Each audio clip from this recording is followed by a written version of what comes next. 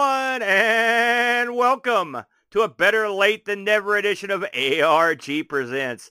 I'm your good friend, your good buddy, amigo Aaron, joined by a man I literally pulled from the morgue. I give you the half-dead Brent.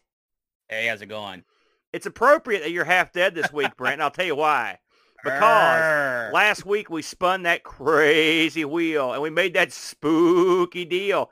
And the deal we made was, bam, holiday games. Now listen, there's only one holiday you talk about on October 26th, Brent, and that's everyone's favorite day. No, I'm just kidding. It's Halloween, brother. It's Halloween. It's coming up. Why do you hate trees so much, Aaron? I don't hate them. I like to chop them down and decorate them and then burn them. That's what I like to do. No, you like to drill through their roots like some kind of crazy man. Listen, you should be down with that because much like yourself, I like to get the sap. That's you. That's the joke. Anyway, we spun the wheel and we're playing Halloween games. Halloween games this week. Now, Brent, I went through and kind of listed some of my favorite Halloween games and some stuff that I got off various lists. And we, as you know, we've covered this topic sort of before when you picked an abomination, something that lives on. And it was only the second stupidest thing you've done next to your Battle Chess as a comedy game. When you picked The Simpsons Hit and Run as a Halloween game. I hope you've done a better choice this time around.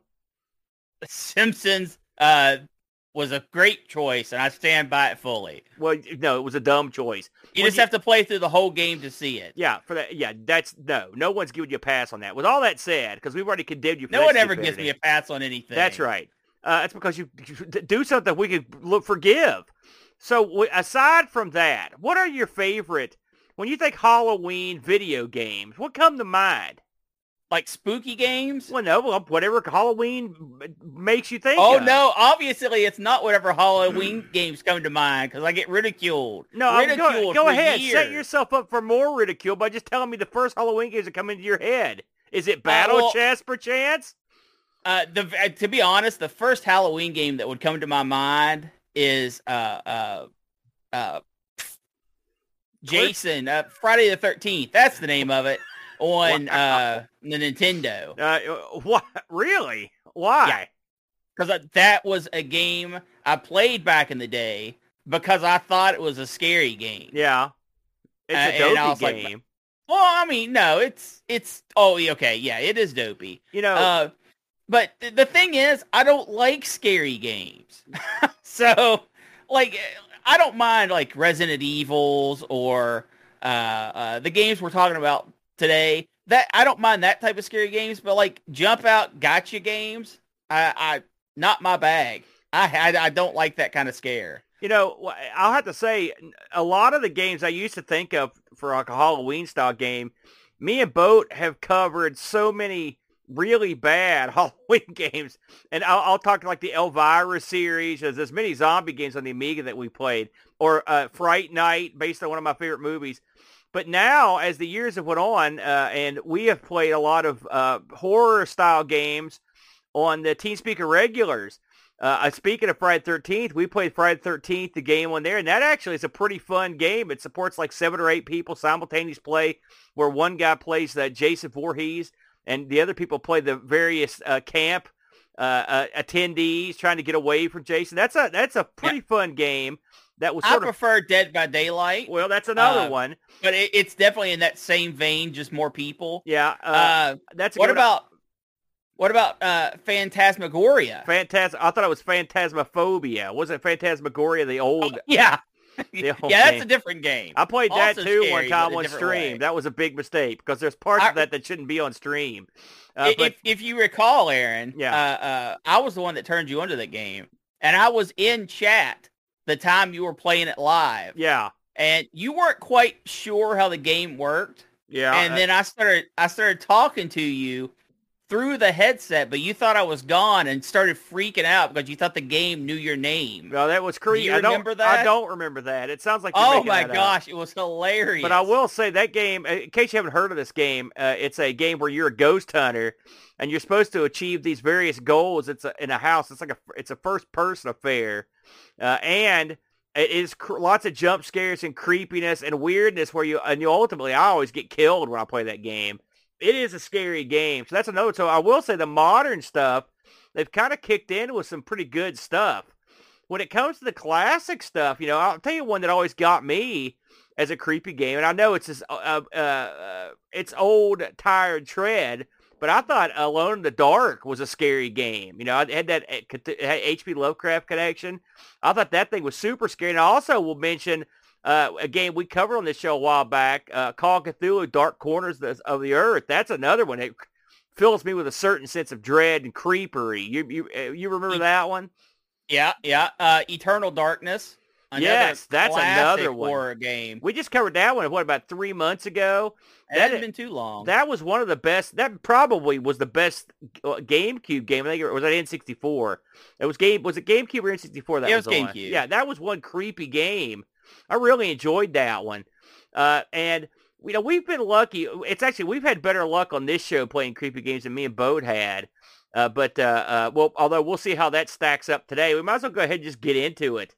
The Brent. So since we are going a little bit later than we normally do this week, because the Brent here has been a little ill, but he bounced back in a big way.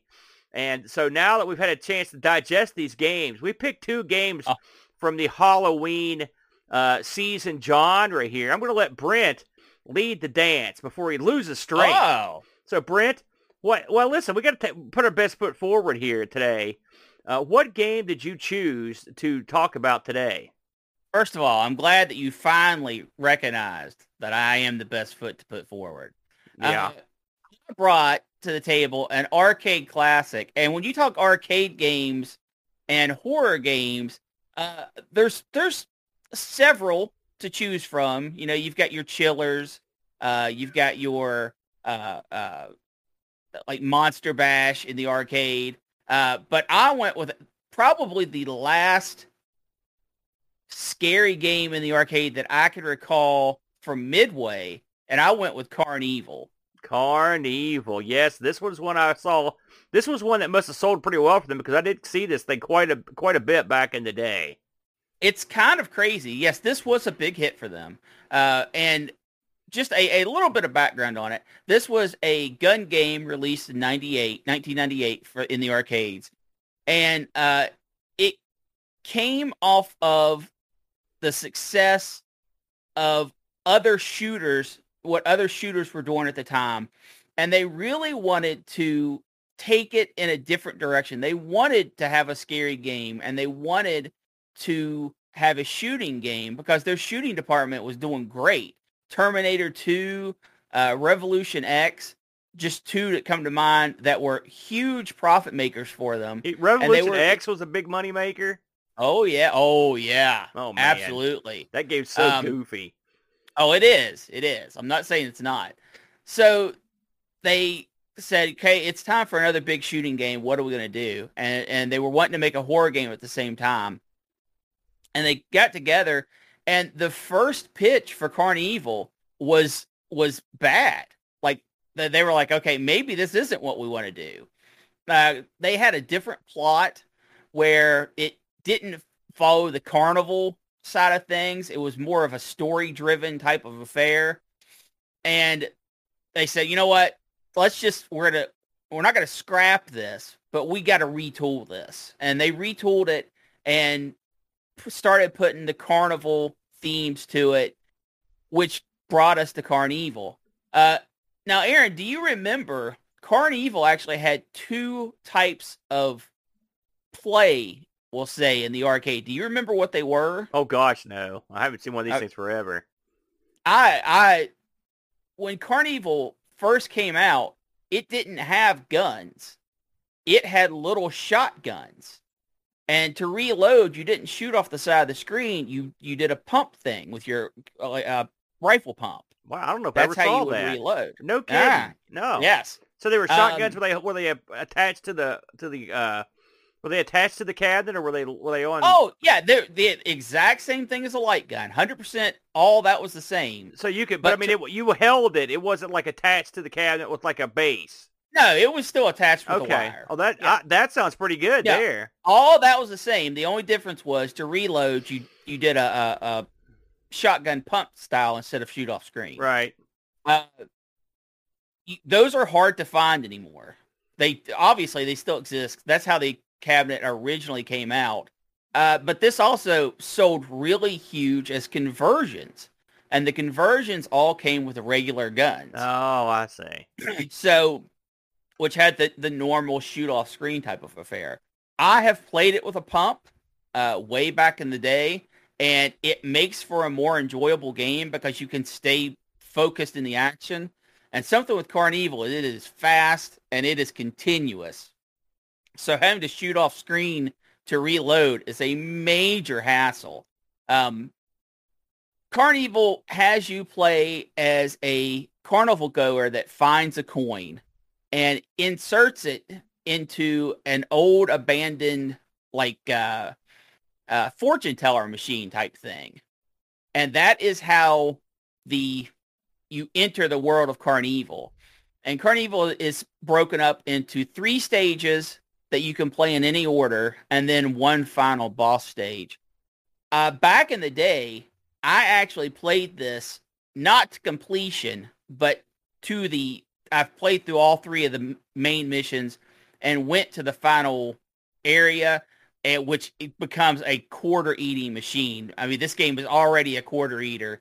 But that last level, I don't know if you played it while you were playing your time, Aaron, but it is absolutely brutal. I didn't play the last level. I played a couple levels of it, but I watched the whole game, and the last level was cheap. It made real cheap.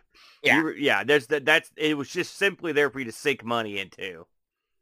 So the whole theme of Carnival, for example, one of the boards has you going through a haunted house ride, and all the time you were being attacked by zombies and bats and different creatures of the night, ghosts, ghouls, skeletons, that sort of affair. And while a lot of them do have projectile weapons, most of them are get into your face and try to punch you sort of affair, which brings the action right up to you. The graphics are, I mean, by today's standards, they're obviously downgraded from 98, but they are still good, and they are incredibly gory, much like something people are probably more familiar with, say, House of the Dead. You can shoot body parts and skin off of your victims, so you can get nice chunky headshots that will take off, say, the left side of the face and whatnot. A very brutal game, and it is a highlight, in my opinion, to have that sort of interaction with the monsters, because unfortunately the environment that you play in has very little interactiveness. If you remember a couple weeks back, Aaron, we took a look at Lethal Enforcers. Yeah. Where Lethal Enforcers had tons of background interactions where you could shoot glass, you could shoot bells off of walls, you could shoot tires of cars, and all that had almost like a shooting gallery type effect. One thing Carnival was downed on by critics and fans alike, really, is almost none of the backgrounds in Carnival are interactive. And that was actually due to the way they made their graphics. They kind of had them set in stone from the beginning. There are some interactive elements, but they're actually hard to find and not rewarding to shoot. But back to the haunted house level. So you go into the haunted house, and instead of getting on the ride, which would be cool, you do eventually get on it for a little while. You actually are walking through the haunted house ride. Enemies everywhere. The game has sub-bosses. I believe the sub-boss for this particular stage is like a chain gun guy. Hand bone. In fact, he's on the screen right now. Yeah. His hand is a chain gun that shoots skeletons. And then each stage has an end boss. Fun little fact about the end bosses of this game, Aaron. Did you know Carnival censored itself before it ever made it to the arcades? And it censored itself by one of its bosses.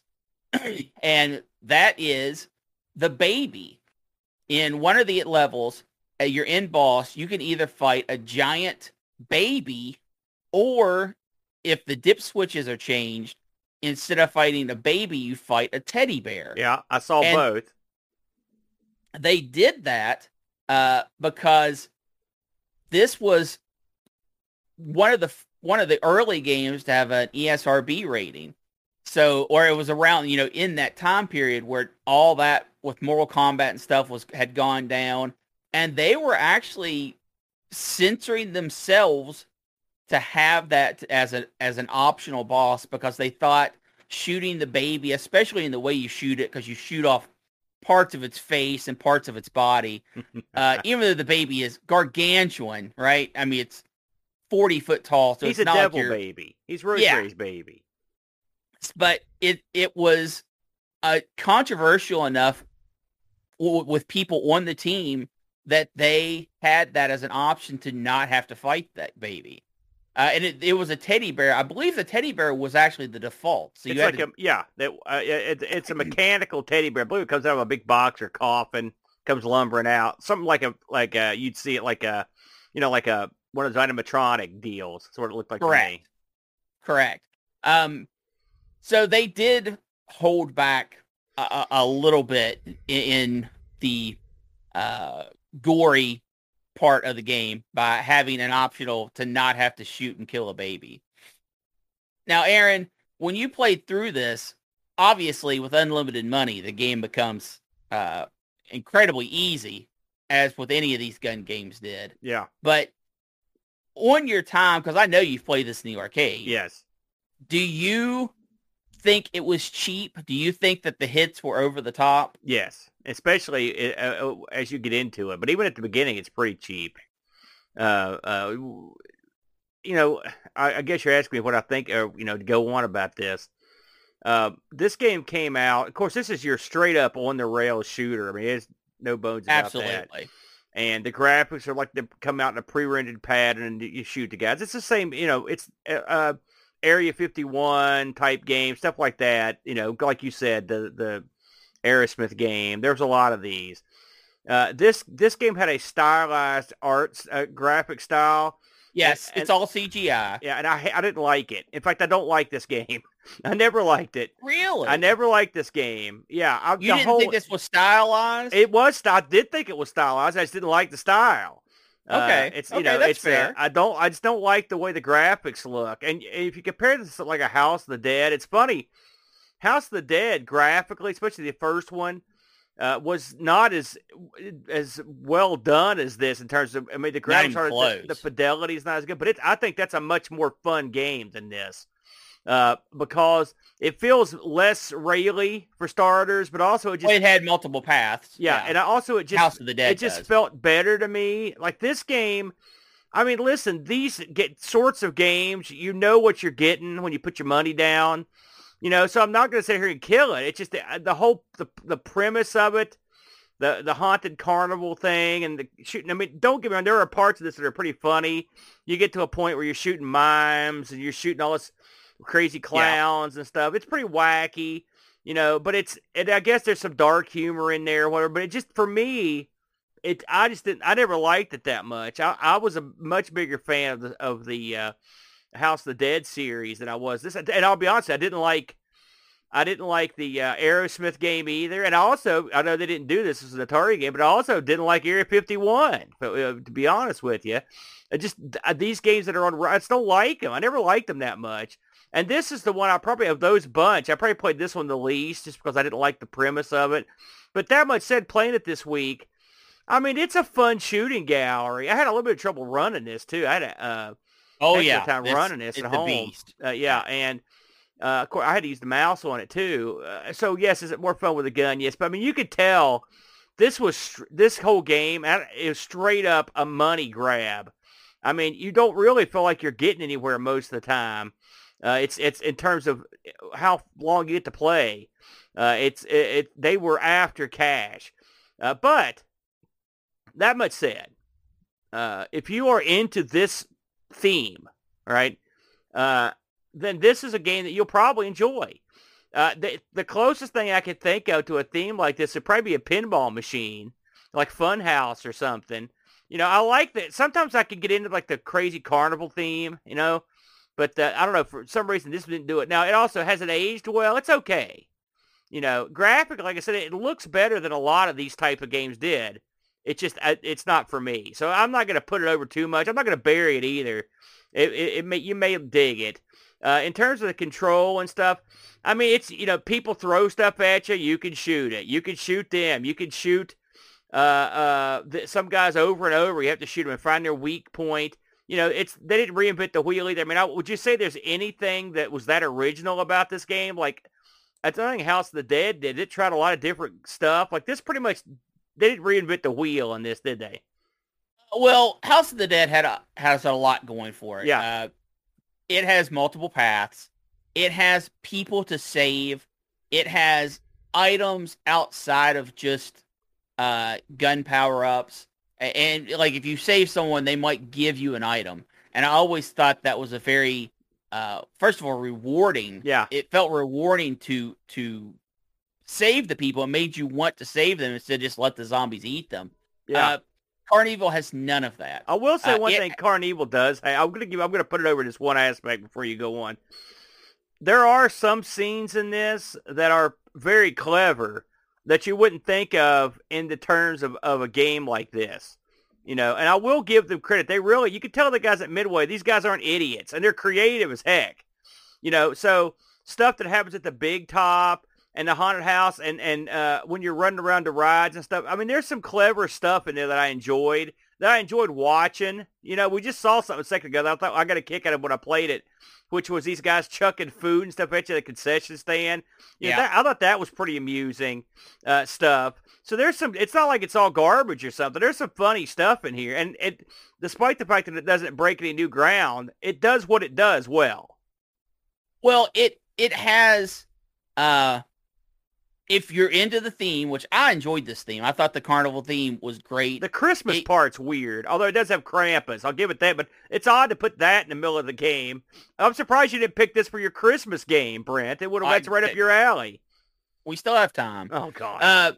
But I think that environmentally speaking, I thought this is better than House of the Dead, because House of the Dead, you're in a house. Oh, environmentally. Okay. The scenery never changes. You're going down hallways. You might go a into moat sewer and stuff. system, crap like that. Whereas Carnival, you get new environments every 4 or 5 minutes, and they feel different. They feel unique, and that is, in my opinion, by far its biggest selling point. Yeah. If you are good enough to stay alive to get through an area, there's something completely different waiting for you in the next scene. I think it has good enemy variety. I think it has fast-paced action, but every other aspect, I don't think the weapons are fun. You get like an acid gun. It's really about the only unique fun gun that you have access to. And of course, you get it for maybe 15 shots and then it's gone. Yeah. R2, that's one thing our games have in common. You get the special weapons for like 2 seconds and then they're gone. I don't think that the linearity of it is fun. It's definitely something where you can memorize where things are. In fact, the going through the haunted house mission was something I could do absolutely every time I played it in the arcade there for a while, because I knew where every single enemy was.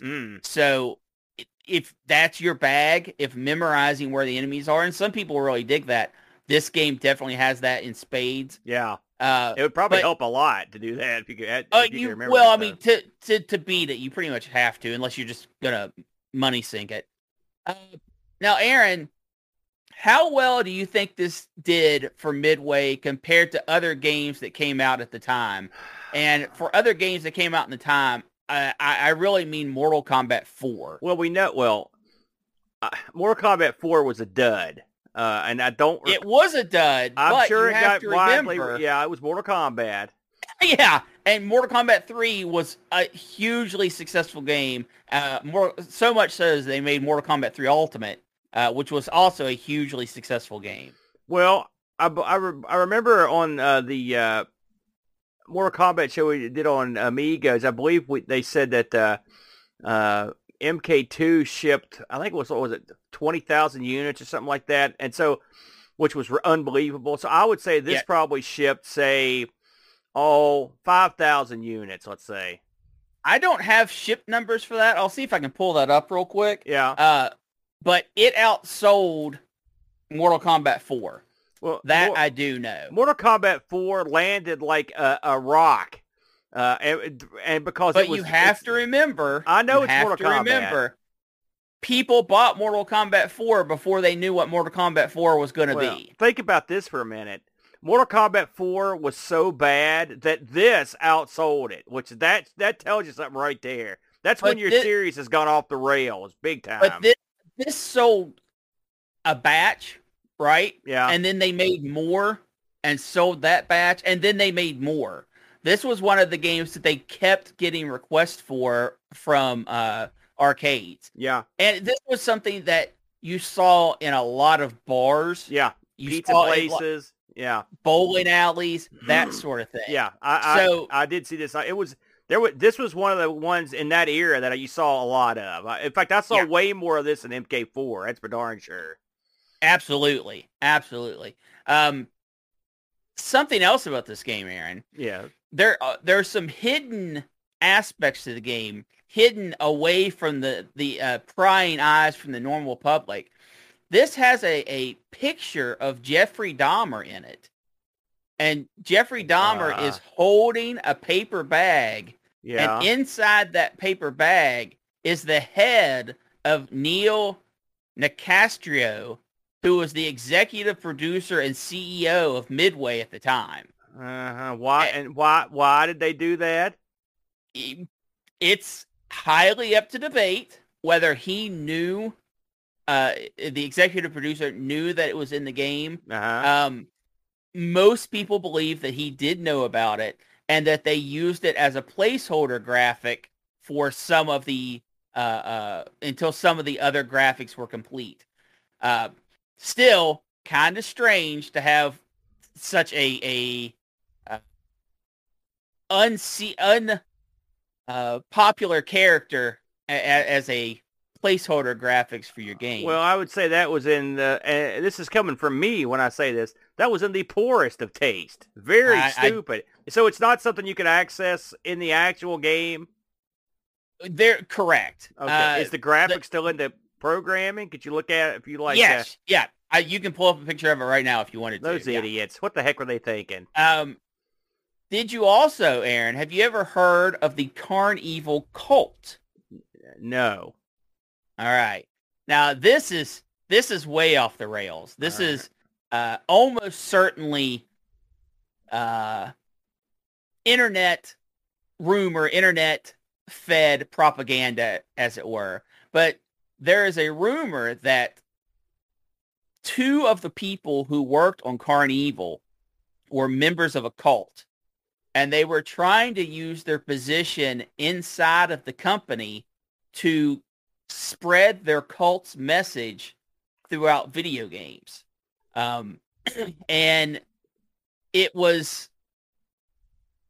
they had positions of some power, but they were trying to have messages and imagery added to the game that they felt would further their cult's stranglehold on people. This is bad. This is a bad cult. This is the goofiest trivia I've ever heard. So you're telling me a cult trying to program in mind-altering content to get you to get into the cult? That's not what I said. Okay. I said two members of what is now commonly known as the Carnival cult. They weren't known that previously. I gathered that, yeah. This interaction. But they were trying to manipulate people at Midway. They worked for Midway and were trying to manipulate the powers to be to add aspects into the game that would positively reflect recruitment for their cult. I'm just throwing it out there. That's goofy. That is goofy. Now, do I believe this is true? No. I think this is internet fun time, but it came up on message boards. And if you would like to learn more, you can just search for the Carnival Cult and read all about it. I like this game less than when we started this review. The more you tell me, the less I like this game. That is some dumb stuff right there. So in closing, I actually am not a huge fan of Carnival. I think for what it did at the time, being a kind of gross out horror-based shooting game, I think it did fine. And I think it ages well, but I never thought it was terribly fun at the peak of its excitement, at the peak of its entertaining values. I don't think it was fun past, say, a 6 out of 10. What do you think? Well, I think I made my feelings on this abundantly clear, but we do have a review sent in to sound off. Now, granted, I'm sure they didn't know about the cult or the head in the bag, but we'll go ahead and read it anyway. So our good buddy Pajako6502, he says, so I'll own up and say that I didn't get, whoops, I'm reading the wrong one here. Let's try that again. Now I know arcade games are designed to take money and make money, but this thing is not just a quarter muncher. It has a quarter eating disorder. That's true.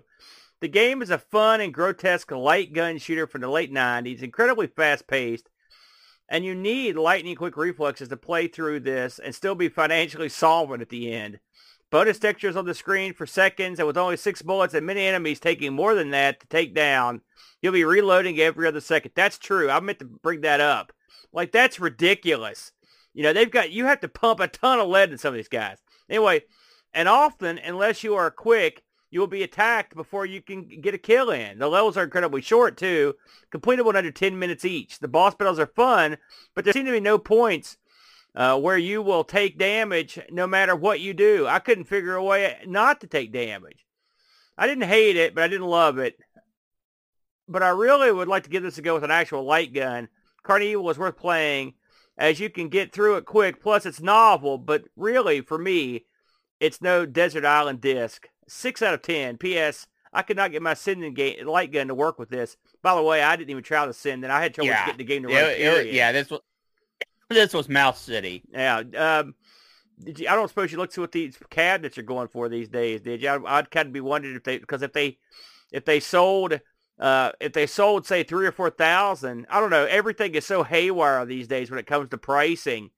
And also, if these things sold in kits, you're going to have a lot. I'd wager from looking at the cabinet on this, they probably converted a lot of old Mortal Kombats and the like, because Midway had a kind of a cabinet design that they went with for a lot of their games, and I'd say this kit would probably fit most of those cabinets. You can pick up a restored Carnival with the shotguns for a cool $2,700. No, thank you. I wouldn't spend that much money on this game. No way, no how. I think that is. I wouldn't either, but I think that is a fairly decent price. You can get just the board for $400. But no guns. Then you have to go down that road. Just the board. Yeah, let's get to pretty price. I don't know. Hey, if Carnival is your bag, I know they had home ports of this.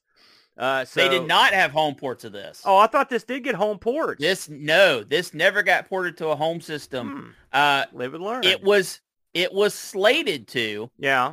But it never got put on any of the home systems. You'd think as popular as it was, this would have been ported over. I'm thinking 98. What would this have been ported to? Dreamcast? Maybe. Yeah. That's pretty well into the PlayStation era. So I don't know. Well, there you go. Interesting that it didn't get ported over. Well, thanks a lot there, Brent. That's an interesting look at that one. And I had played that one, so I went with another direction this week.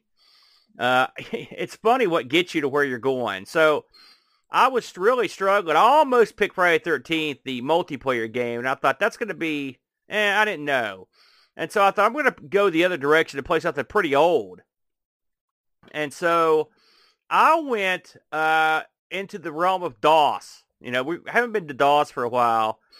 And I just listened to Fine and Tandy.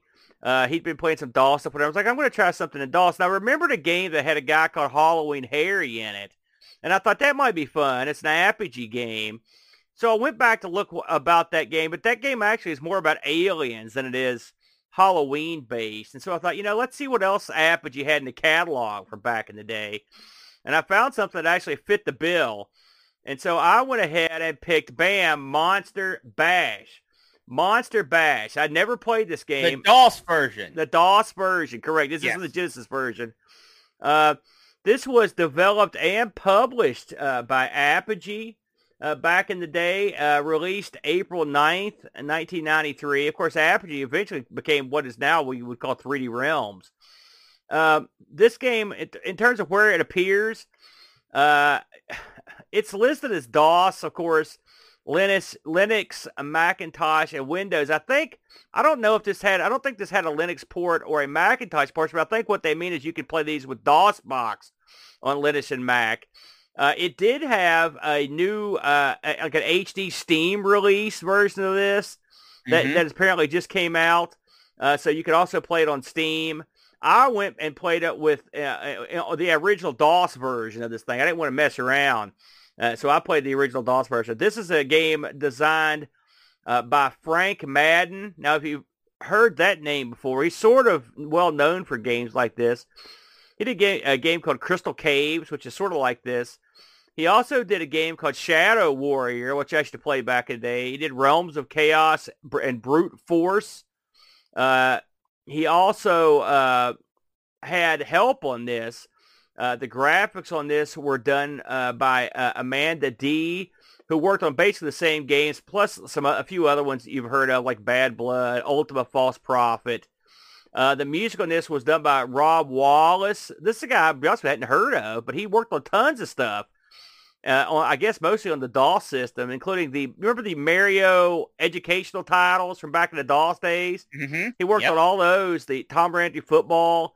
He worked on Al-Qadim, the D&D, the Arabic D&D game for DOS. And this was produced by George Broussard, who's well known for the long, drawn-out Duke Nukem misadventure that pretty much ruined him. But he produced some good stuff, including Rise of the Triad, Shadow Warrior, Prey, Max Payne. So a lot of good stuff. Absolutely. I noticed that the level design was credited to an outside source called Dragon's Eye Productions. So I'll try to look into that. I'm not exactly sure what was going on. I don't know if they just professionally designed levels. I'm not sure what the scoop is on that. In case you're wondering, this would run on DOS. You had to have at least DOS 4. They recommended 6.2. You had to have at least an Intel 286 with 640K of memory, and it took up 5.8 megabytes on a hard drive.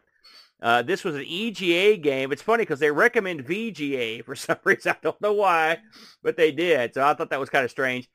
Just a little bit about the game itself. So why would I pick an EGA game? Well, this fellow's games actually have a pretty good rep. Have you heard of this guy? Frank here. Is this a guy? Because I don't know if you played a bunch of these games back in the day, but had you heard of this guy? His rep, Frank Madden? No. This was before my time of following individuals. Yeah. So in this game, Monster Bash, you play Johnny Dash. Johnny Dash is a little kid in footy pajamas and a red hat. Your dog is captured by, and a bunch of other pets are captured by the game's main villain, Count Chuck. And what you have to do is basically go and free all the pets that Count Chuck has kidnapped. Now, you've got a couple friends, one thing about these old Apogee games, I guess we should get into this before we really get into the game proper. When you, because a lot of people, I guess, would not know this, Apogee had a real interesting way of distributing their games. They would upload like playable levels of their games to BBSs, and then you could download them, and BBSs were more than happy to carry them because people wanted to download games. And trust me, when you were back in the day when you were on BBS and you downloaded a game, it was almost always crap unless it was pirated. So BBSs left at the chance to have good games on their site that were also legal. And so Apogee took advantage of that. And so that was their business model. So built into the game, built into pretty much all their games are not just the game itself, but instructions, backstories. This game has on the main menu, there's a ton of options, including a full backstory with illustrations. It goes on for page after page, probably 15 pages of backstory and images of the backstory. And a lot of their games are like that. They'll also have play instructions. It's very cool. And also they'll have ordering instructions to order the full releases of the games. They had a good gimmick. The gimmick would be you could play episode 1, for example, which is a fully fleshed out game, but the game would be traditionally 3 episodes long, and so you had to order episodes 2 and 3. And so even at the end of this game, it's shilling for you to order the other episodes because that's how they get paid. They're not, this is a shareware game, but they want you to buy the full game.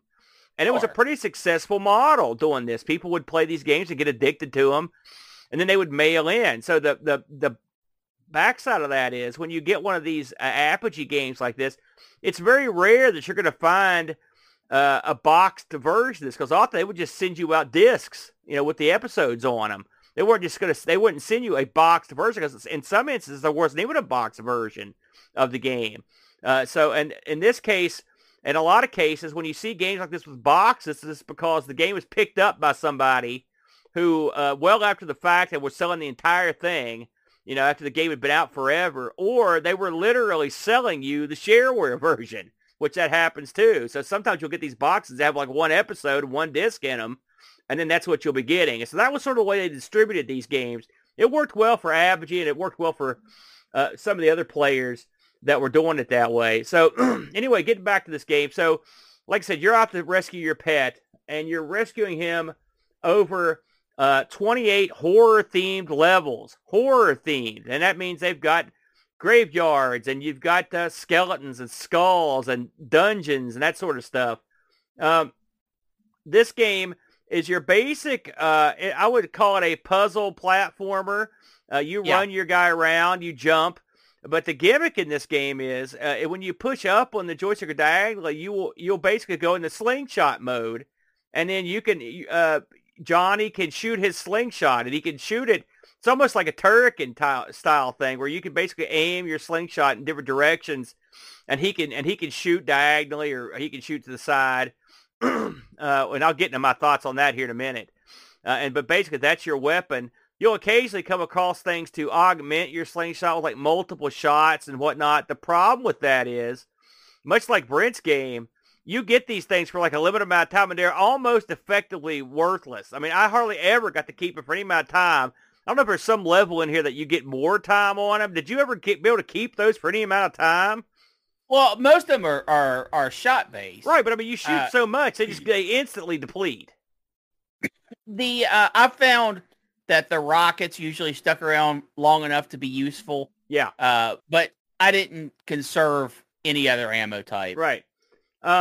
So as you go to this game, like I said, there are 28 levels, and what you have to do, and this game is, in some ways, it's very European. It reminded me in some ways because you don't just run through the game and complete the level. You've got to go through the game and find all the pets and free them from their cage, a la Indiana Jones and the Temple of Doom if you play it in the arcade. You've got to find the caged animals, and then you've got to basically shoot the lock off, and the animal just runs off.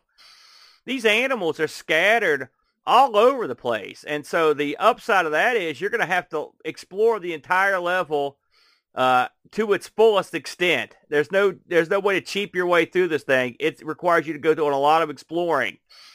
As you explore, you'll run into various enemies and also stuff like fire and spikes by the bushel.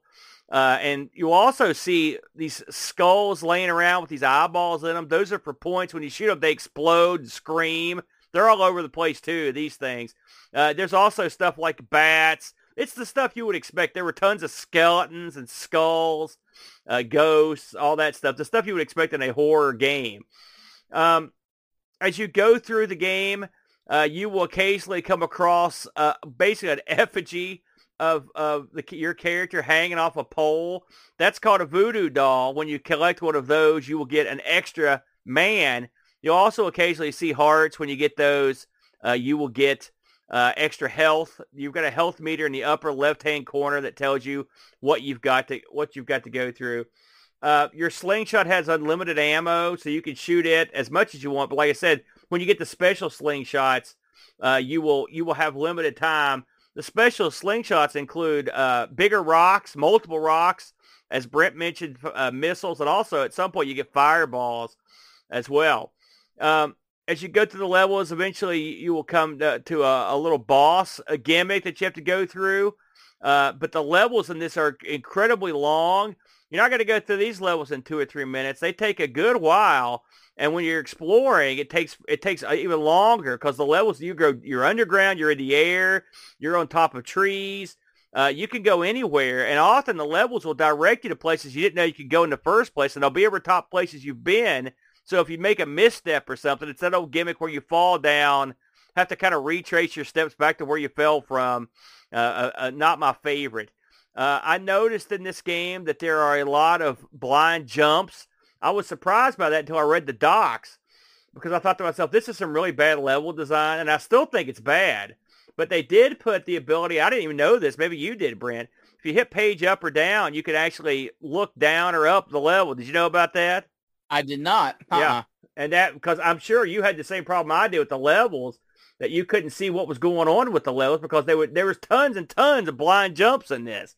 So that was probably an aspect that I wish maybe they would have, I don't know, done a better job of fleshing out.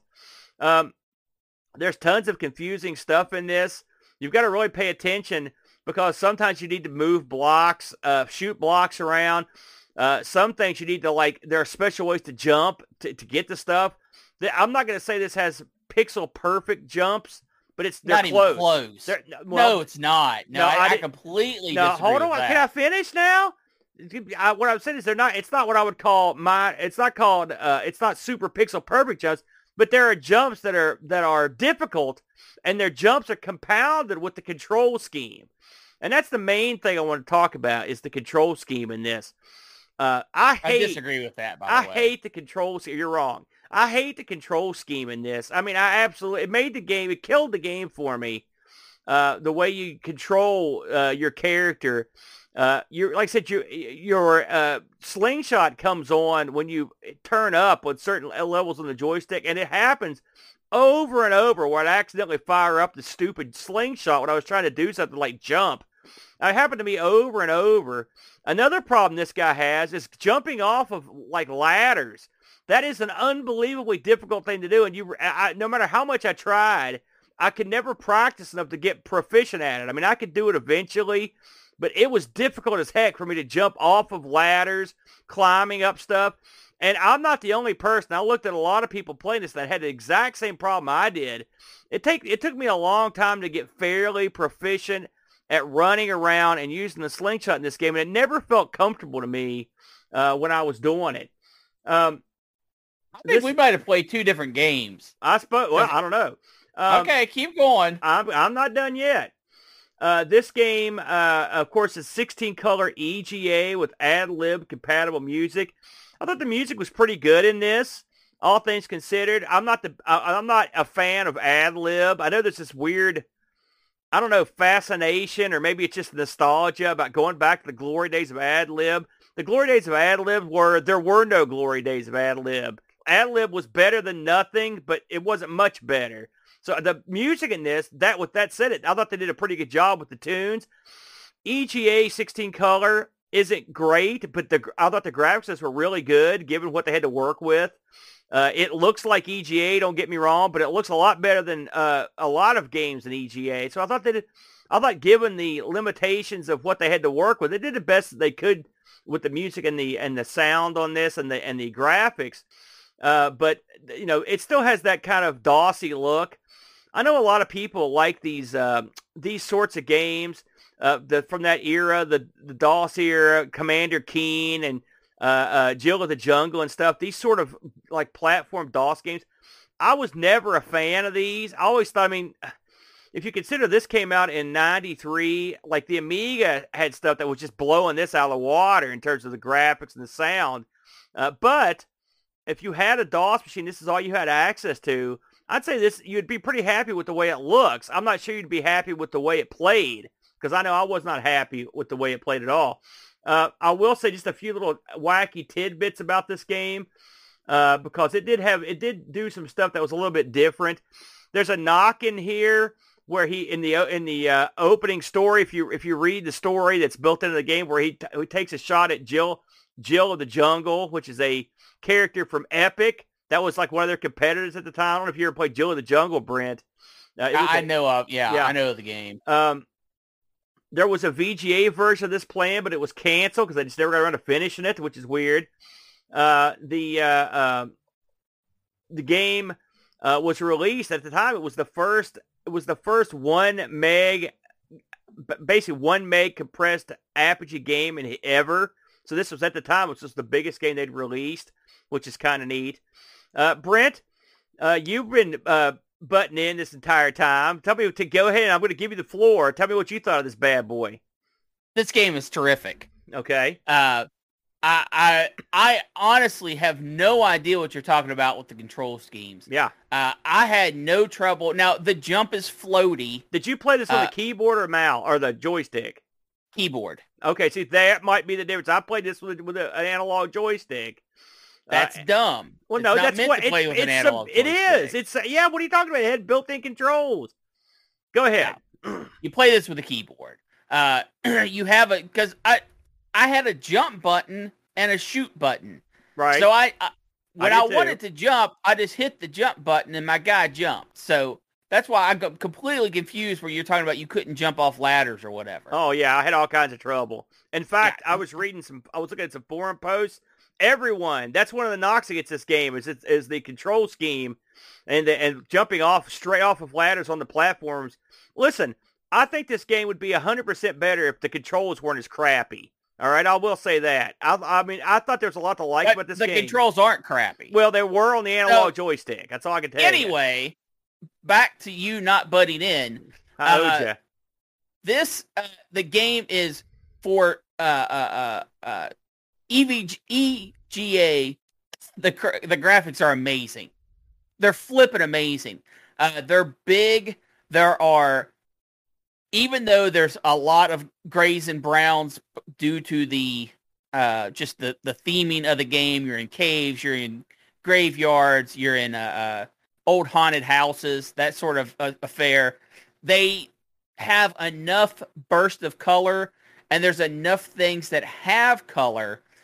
Boxes, for example, or stalactites and stalagmites, plant life, that the color on this game is nice. I'm not saying it's great, but for 16 wonderful magical colors, it's pretty amazing that they were able to pull this kind of graphic appearance off. I agree. I also think that the use of the way your character looks with the blonde and the red, it really stands out against some of the more stark backgrounds, and that was by design, I'm sure, and it works well. It actually makes your character stand out quite nicely, and it makes you the innocent, outside, cheerful, hope for the world type feel, and when all of your enemies are very gloom and doom and gray and ugly feel.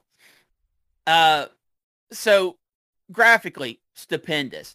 Sound-wise, it has digitized voices in it. Yes. That they don't overdo, but there's enough of it in there. Little things the kid screams. He screams Yeppy and Wahoo and that kind of stuff. Yeah. I thought that was a nice touch. Yeah.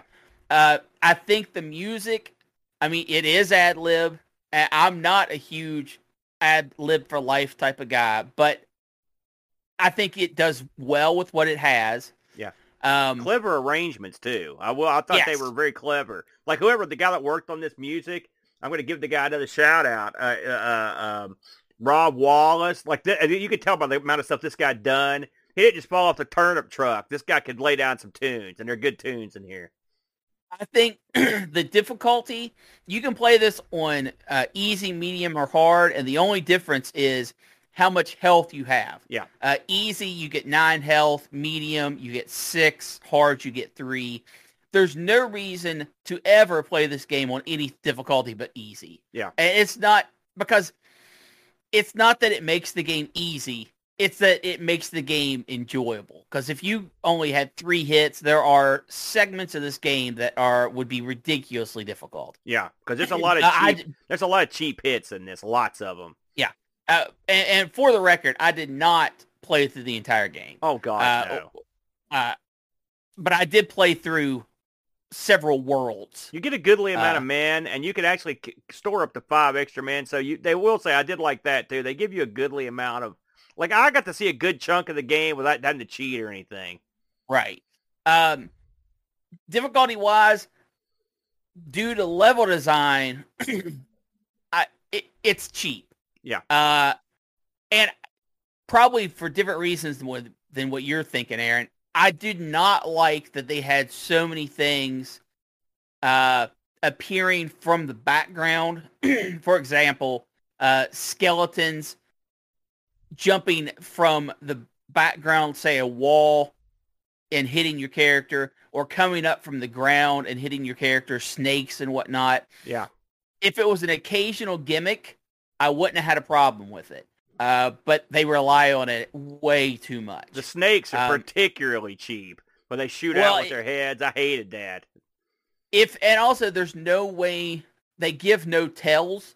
Like, or I guess I should say they give too many tells because they have places that are marked for a snake to jump out, even if there's not a snake there to jump out, and then they just plaster that everywhere, so it's not marking anything because it's marked everywhere. Yeah. If that makes any sense. No, it does. I agree. I agree with that assessment. Yeah.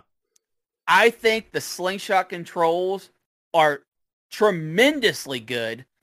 I could always hit where I wanted. The bullets reflect, and that is sometimes used in puzzles where you will shoot forward, hit a wall, and it will bounce off that wall back at you under the platform you're standing on to ultimately hit your target. The locks that you have to shoot for the to let the animals out of their cages are small, but I always could get them in a relatively small amount of shots, which made me feel good. It made me feel accomplished when I was able to pull it off, which was every time. I didn't have a problem with it. I think the level design is decent. There are definitely a few things that there are items that you can get that are level specific, where, for example, you have to get a bottle and then take the bottle to a water source, and then you use the water from the bottle to make vines grow. But it's that stick for one level, and then you never hear of the bottle or water source again. It's one and done. I just saw a secret. I'm watching this video as you're talking. I just saw a secret path I didn't know about. That's right at the beginning. I'm like, no. There's tons of that kind of stuff. I usually would just stumble into them. Yeah. Tons of fantasy walls. Just walls that aren't really there. Yeah. And it's not that I mind that kind of stuff. I really don't, especially when it's not something that hinders progress. But when you have something that is only valid for one level, the game does not do a good job of introducing the concept to you. And I say that because it doesn't introduce the concept to you at all.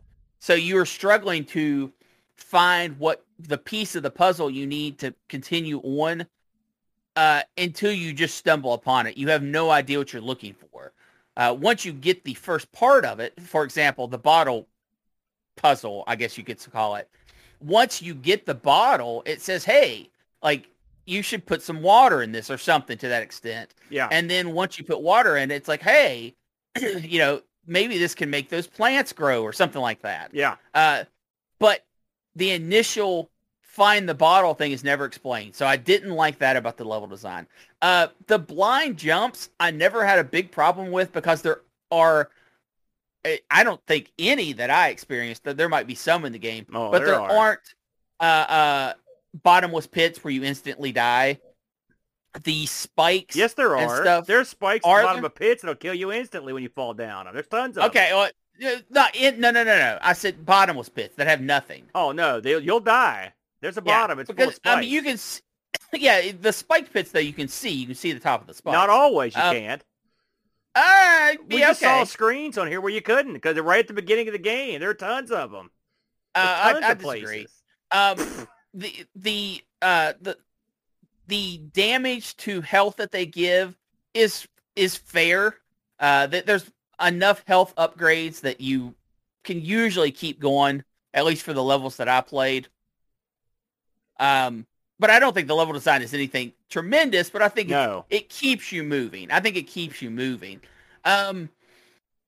Other fun aspects of the game, excuse me, the slingshot feels fun. I had a lot of fun aiming it up, aiming it to where it would bounce off things. I think there's ample targets, not only enemies, but hazards. You can shoot hazards, like, for example, spear tips, so that once you shoot the tips off the spears, they can't hurt you anymore, that sort of feel. I had a lot of fun with this game.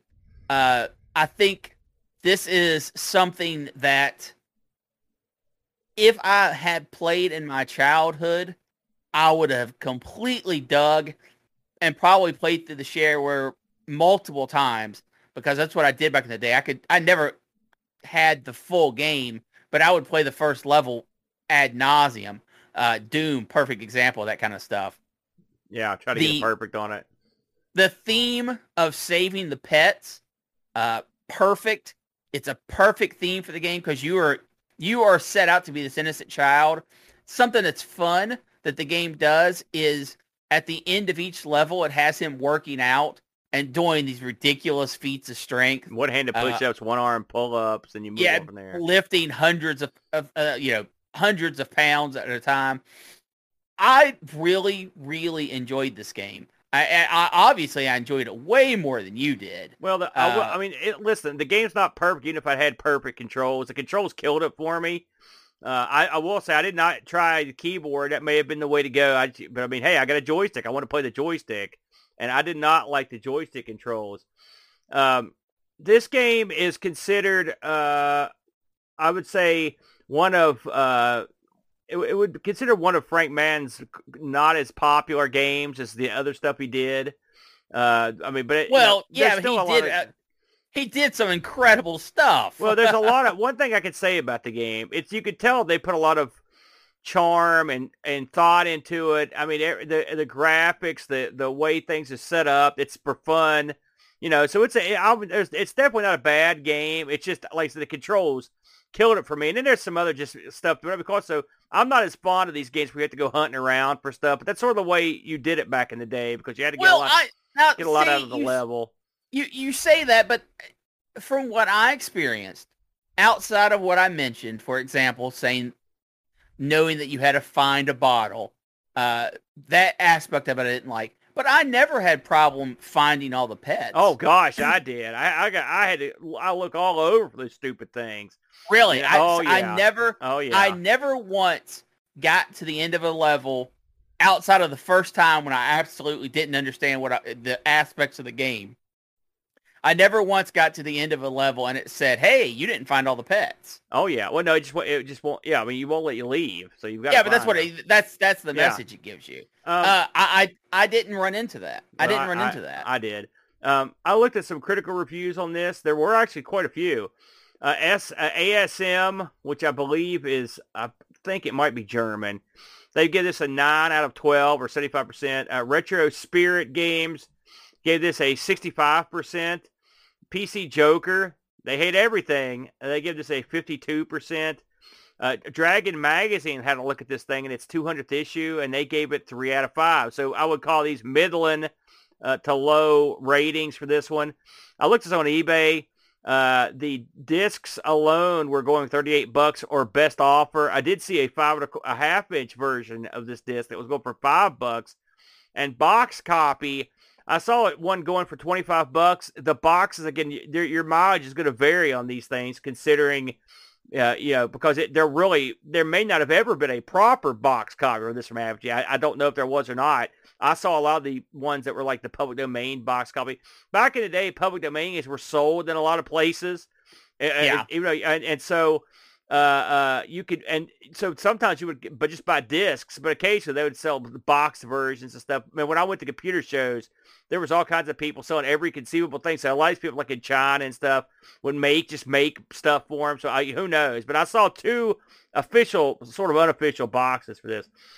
We did get a review for this one, and it was also from our good buddy Pajako, who chimed in. He says, so I'll own up to it and say I didn't get on with the EGA version of this because the screen was so cluttered.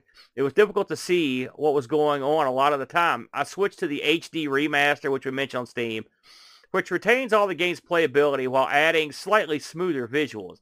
Monster Bash is one of those games where I would totally love this back in the day, and I am almost disappointed.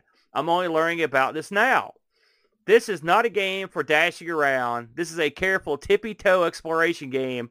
Not so much a run and gun, more a creep and catapult game. Monster Bash is an excellent but slightly flawed platform exploration puzzle game that would not have been out of place on a console. There is lots of humor, varying gameplay mechanics, and the whole thing oozes Halloween cheesiness. It is great. It is a little glitchy here and there. The only real thing that lets this one down are the cheap tricks where you take damage because you don't know the map. Using look up and look down helps, but it isn't a fail-safe solution. I only almost made it to the end of episode 1 in my, you got further than me in my playthrough, and I really hope to get back to it at some point. Play the HD remaster for the better experience, but do go and play it 9 out of 10. So actually, maybe that might be the way to go. I didn't see what this was going for on Steam, but that might be the way to go on this one, because maybe they've also worked out the issue with the controls, which again, that was what really. And the thing is, to be on the safe side, I'm telling you, man, the controls was you. I tried multiple controllers, and it was no good. I'm just telling you, it didn't work well for me. I don't know what to tell you. You didn't use the controller. Use the keyboard. It's different. That's all I can tell you. Well, that's what I'm saying. Just use keyboard. This is going for a $5 on Steam. There you go. $5. Probably worth your Halloween buck. And this is a little bit gory, but I think you could get your kid of a certain age to play no, this is kid friendly. It's very cartoony. It's not cartoony. I will say at the very beginning of this, in the credits, there's a great bit where the zombie shoots out and pukes up the name of the design, which I did find that highly amusing. Yeah, I'm not panning this. I think if you get your controls lined out, it's got problems of that era, but overall, I call it a pretty big winner. You know what else I call? No, this is definitely something, guys. You should go and play and give a look. You know what else I call a pretty big winner of the Brent? And I'm going to assume me. No, absolutely not. But it is, bam, our good buddy Frank over at Retro Rewind. Frank and Jason and all the gang at Retro Rewind. Listen, do you have a classic Commodore computer sitting around the house? Do you have a classic TRS-80 color computer 2, 3, 1, any of those? If you do, then you need to head on over to RetroRewind.ca. Why? Well, I'll tell you why. You can augment these computers with incredible peripherals that will make them 10 times more fun and 20 times more usable. Do you need accelerator card for your Amiga 600? They've got them at RetroRewind.ca. Do you need an SDC SD card solution for your Commodore 64 or a TRS-80 color computer? He's got them. Or even your Coco. Bam. That is the TRS-80 color computer, you knucklehead. I thought you just said Commodore 64. You're a doofus. Sorry. See, my God, if Frank could sell me something to upgrade Brent, we'd be laughing. This guy's falling into disrepair. He needs his caps changed big time. Speaking of changing your caps, Are you the kind of person that gets in there and changes caps out yourself? Hey, beautiful. Frank's got you covered because he sells cap kits for all these systems, and they're top quality caps. None of this run-of-the-mill garbage you get in a lot of places. You can trust the stuff he sells. Look into the people that use his stuff. People like Chris Edwards, people like Tin Mark use his service. Big-time players. These guys aren't like me and Boat where they don't fool with hardware. These guys are into it big time. Frank takes care of it, Brent. That's Frank at RetroRewind.ca.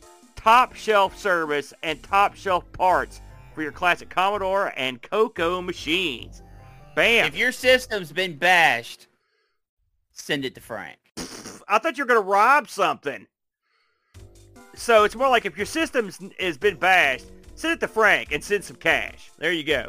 So, with all that said, it's wheel time. Now, last week we actually picked the Retro Rewind piece as our piece. So this week I've added chat choice, the dreaded chat choice. So people in chat, be ready. If this comes up on the wheel, it's going to be your responsibility to take care of us and give us something good that the people love. Are you ready for the big spin, the Brent? Yeah, but I know you're going to disappoint me. Here we go! A beautiful, massive, manly spin by me. It's already done. And the winner is Europe Only Releases. Europe Only Releases. This is a request from our own good pal, Super Tech Boy. Brent, do you want to set any ground rules for this one? European only releases. Now, we did a European only release, believe it or not. I don't know if we ever did it. I recall doing a game for the 32X that was a European only release. I don't think that was the category. So this probably is the first time we've done this. I don't think we should. I think we should just leave it wide open. Okay. Just wide open. That's what I think we should do. So that's what we're going to get into for sure next week. We normally will film on Sunday morning, 10 a.m. Eastern Standard Time. We're a little bit late this week because the Brent's been sick. Now, a little bit of housekeeping before we go, the Brent. Of course, you know, Halloween is upon us. And yes. In fact, as we record this, it's only a few days until Halloween. And you know what happens on the Amigos Retro Game channel when Halloween comes around. It's a little thing I like to call... You're going to take off your mask and show us your true form? No, you don't want that. It's too horrific. But supplementary, slightly less horrific is Conversations from the Dark Side. I hope anyone within the realm of my voice will join us Friday night. That's Friday night, which is this Friday as we record this. It'll be the 28th of October, Friday night. Come over to the Amigos Retro Gaming Twitch channel, which you're watching this on right now if you're watching us live. And we will be bringing to you the scary, the horrific Conversation of the Dark Side with myself, along with everyone's favorite spooktacular host, Rob Flack O'Hara. And we're going to be presenting you with your stories, your horrific tales. It should be a lot of fun, Brent. I'm looking forward to it. Just doing it once a year, Brent, for this spectacular event. What do you think about Conversations from the Dark Side? You going to hop in there with a tale? I'm going to try to accompany you in your spiritual, spooky journey. Yes. Oh, beautiful. Very good. So please join us for that. Again, that will be Friday at 8 p.m. Eastern Standard Time. I also want to bill, I don't do this at all, but I'm going to plug this as well. Directly following Conversations with the Dark Side, we will be playing Vampire on the TeamSpeak Irregulars Twitch channel, hosted by the TeamSpeak Irregulars. Their Twitch address is the TeamSpeak Irregulars, all one word, and I will be raiding that channel directly after Conversations with the Dark Side. The Vampire game, which is the role-playing game Vampire, live streamed, will start at 10 p.m. Eastern Standard Time, directly after Conversations from the Dark Side. I'm going to go a couple more hours of Vampire after we get done with Conversations, because, you know, I'm going to get in on that. It should be a lot of fun. So if you're into role-playing online or just watching a bunch of goofs act stupid, whatever you like, this is the right channel for you. It should be a lot of fun. That'll be directly after Conversations of the Dark Side. I guess since I'm doing everything in reverse order, also join us for Amigos Friday night. That should be a lot of fun. We're looking at a CD-based Amiga title. That should be a lot of fun. Ooh. I've been playing it this week, and we'll be talking about that. That'll be kicking off the usual 5 p.m. Eastern Standard Time. So you've got 5 p.m. Amigos, 8 p.m. Conversations of the Dark Side, and then 10 p.m. the TSI, T-Speaker Regulars Vampire Role-Playing Game, all for Halloween. Halloween! It should be a lot of fun. Anything to add, the Brent? I believe that is all. Aaron, do you realize that you will be on the screen in living color Friday, Saturday, Sunday of this week? Doing it all. What am I doing on Saturday? Oh, yeah, we are doing something on Saturday. I forgot about that. You're right. Monday. I won't be on there Monday. Unless I do something. Monday. Oh, okay, good. That's trick or treat. That's where I'm taking the boy out. Yeah. The boy got one of those costumes where you're an alien that's kidnapping the kid, that shtick. You know, I like those. All right, we're out of here. Everybody have a joyous Halloween if you don't catch us live Sunday. We'll be here one more time before Halloween, so we'll get to give them a full Halloween love. Until next time, be careful where you put that token. No good. Adios, everyone. Thanks for joining us today. We really hope you enjoyed the show. A special thank you to Duncan Styles for our vector style graphics and BartBit for our amazing music. Would you like to help keep ARG spinning? You can do so at patreon.com/ARGpresents. Just like these fine folks. Dryrlent 17, Laron Garut, Templar Mar, Z9K9, Jerry Dennington, John Dykeman, Retroalgy, Air Shack, Texas Foosballer, Sundown, O-Wrong, Super Tech Boy, David Terrence, Mr. B, Roushi, Graham, W. Vetke, Dave, Velociraptor, Bernhardt Lucas, Steve Rasmussen, Anthony Jarvis, Bitterblitter, Pajaco 6502, Kevin Bean, Andy Jones, Andy Craig, Rob Black O'Hara, Jason Warnes, Mitsuyama, Chris Foles, Frodo Inel, The Slow Norris, Terry Howard, Olaf Hope, and Rolo. They all have access to our Discord channel, their name called out in the credits, and visualized in the ending scene. Have an idea for a wheel piece? You can send it to us at argpresents@mail.com.